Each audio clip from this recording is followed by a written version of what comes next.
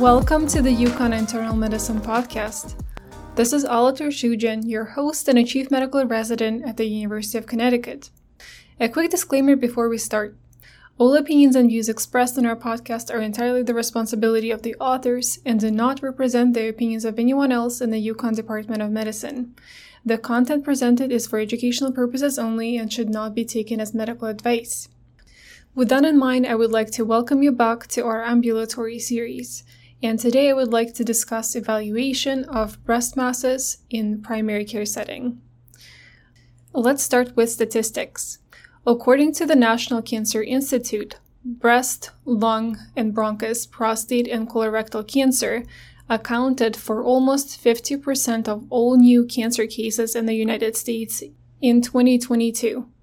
Of the four cancer categories, breast cancer has the highest prevalence at 15%, making it the most common cancer diagnosis. While breast cancer is the most common cancer diagnosis, only about 5 to 15% of breast masses that are biopsied result in diagnosis of cancer. This means that 85 to 95% of all breast masses that are biopsied are benign.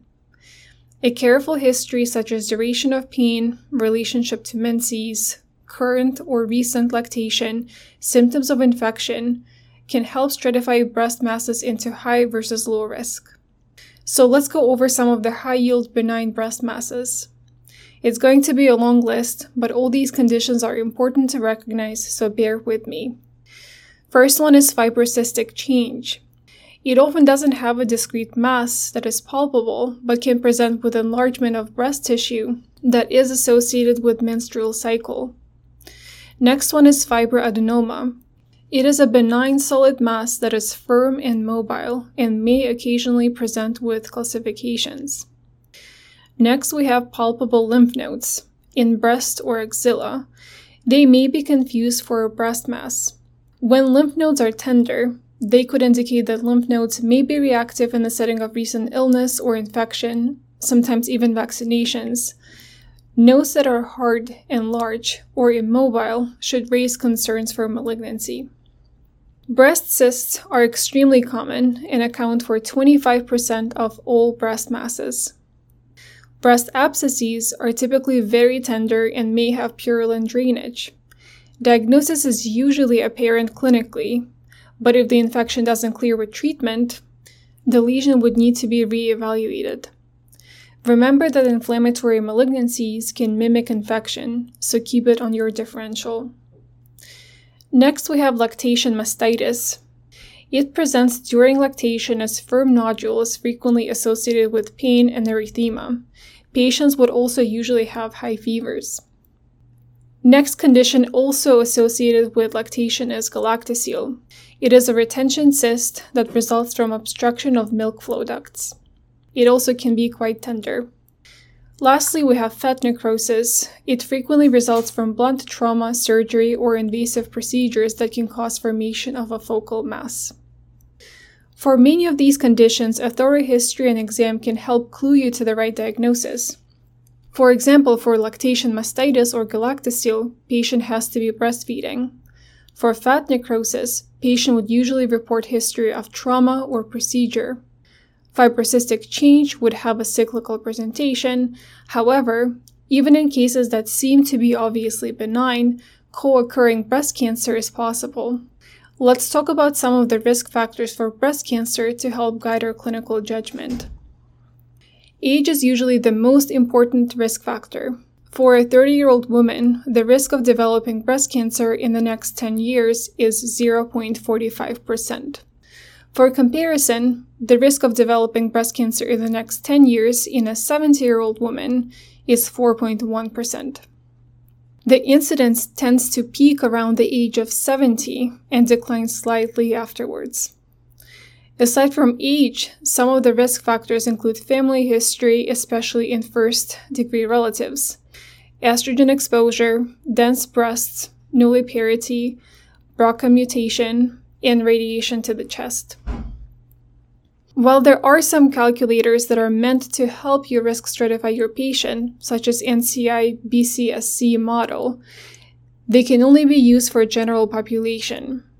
This means that patients who present with a palpable mass would not be considered an average risk general population, so you may not be able to use those calculations to establish risk. So after you've completed your history and risk factor assessment, it's time to move on to physical exam. I realize I'm stating the obvious, but make sure patient consents to exam, make sure they're comfortable throughout, and make sure to cover areas you're not actively examining. Talk your patient through your exam as you do it. Before palpation, inspection can help identify any asymmetry, nipple inversion, or skin changes. During inspection, you can ask patient to raise both arms overhead to examine for any asymmetry or retraction with movement. Deeper cancers that invade into pectoralis muscle may retract breast tissue with muscle contraction. When you start palpation part of exam, again, keep areas that you're not actively examining covered and have your patient either completely flat on the exam table or semi-inclined. The patient's ipsilateral arm should be placed above their head. Some of the palpation techniques are concentric circles or parallel rows. Regardless of the method you choose, make sure to examine axillary area as breast tissue extends all the way to axilla, and make sure to check nipple for discharge. Complete exam by examining axillary and supraclavicular areas for lymphadenopathy. Any palpable breast masses, regardless of the presence of concerning features, require further imaging. Now the question is, what imaging modality works best? The American College of Radiology recommends that for initial imaging in women younger than 30, generally ultrasound should be used. In women 30 to 39 years of age, generally either ultrasound or mammography should be used. Lastly, in women aged 40 or older, mammography, either 2D or digital breast tomosynthesis, should be used. There is little role for MRI initially. It may have value in defining equivocal findings seen in the ultrasound or mammography.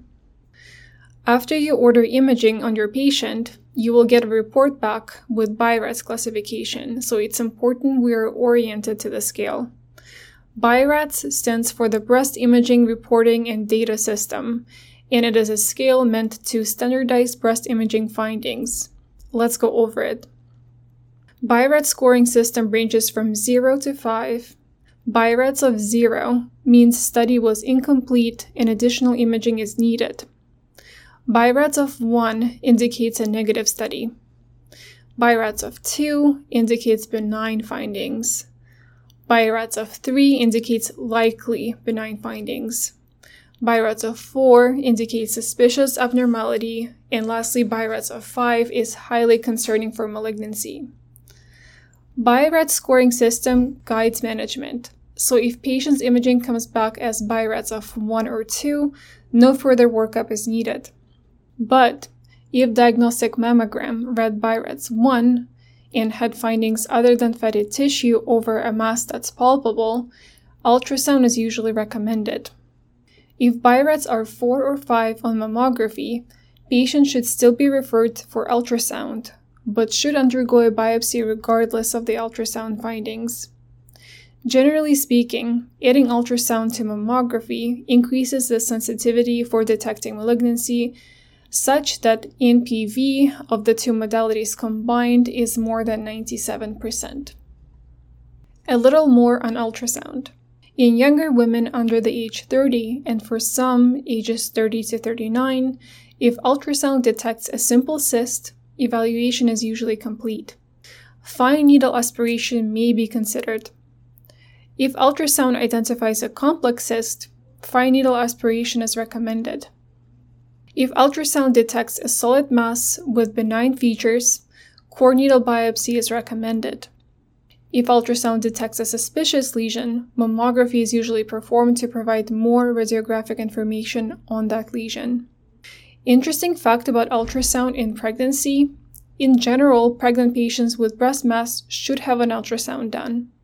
It is a modality of choice as it spares patients radiation associated with mammography.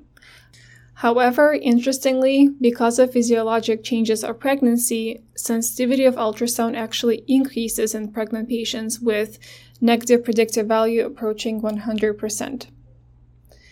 The guidelines we discussed today provide good structure and are helpful in guiding management of breast masses.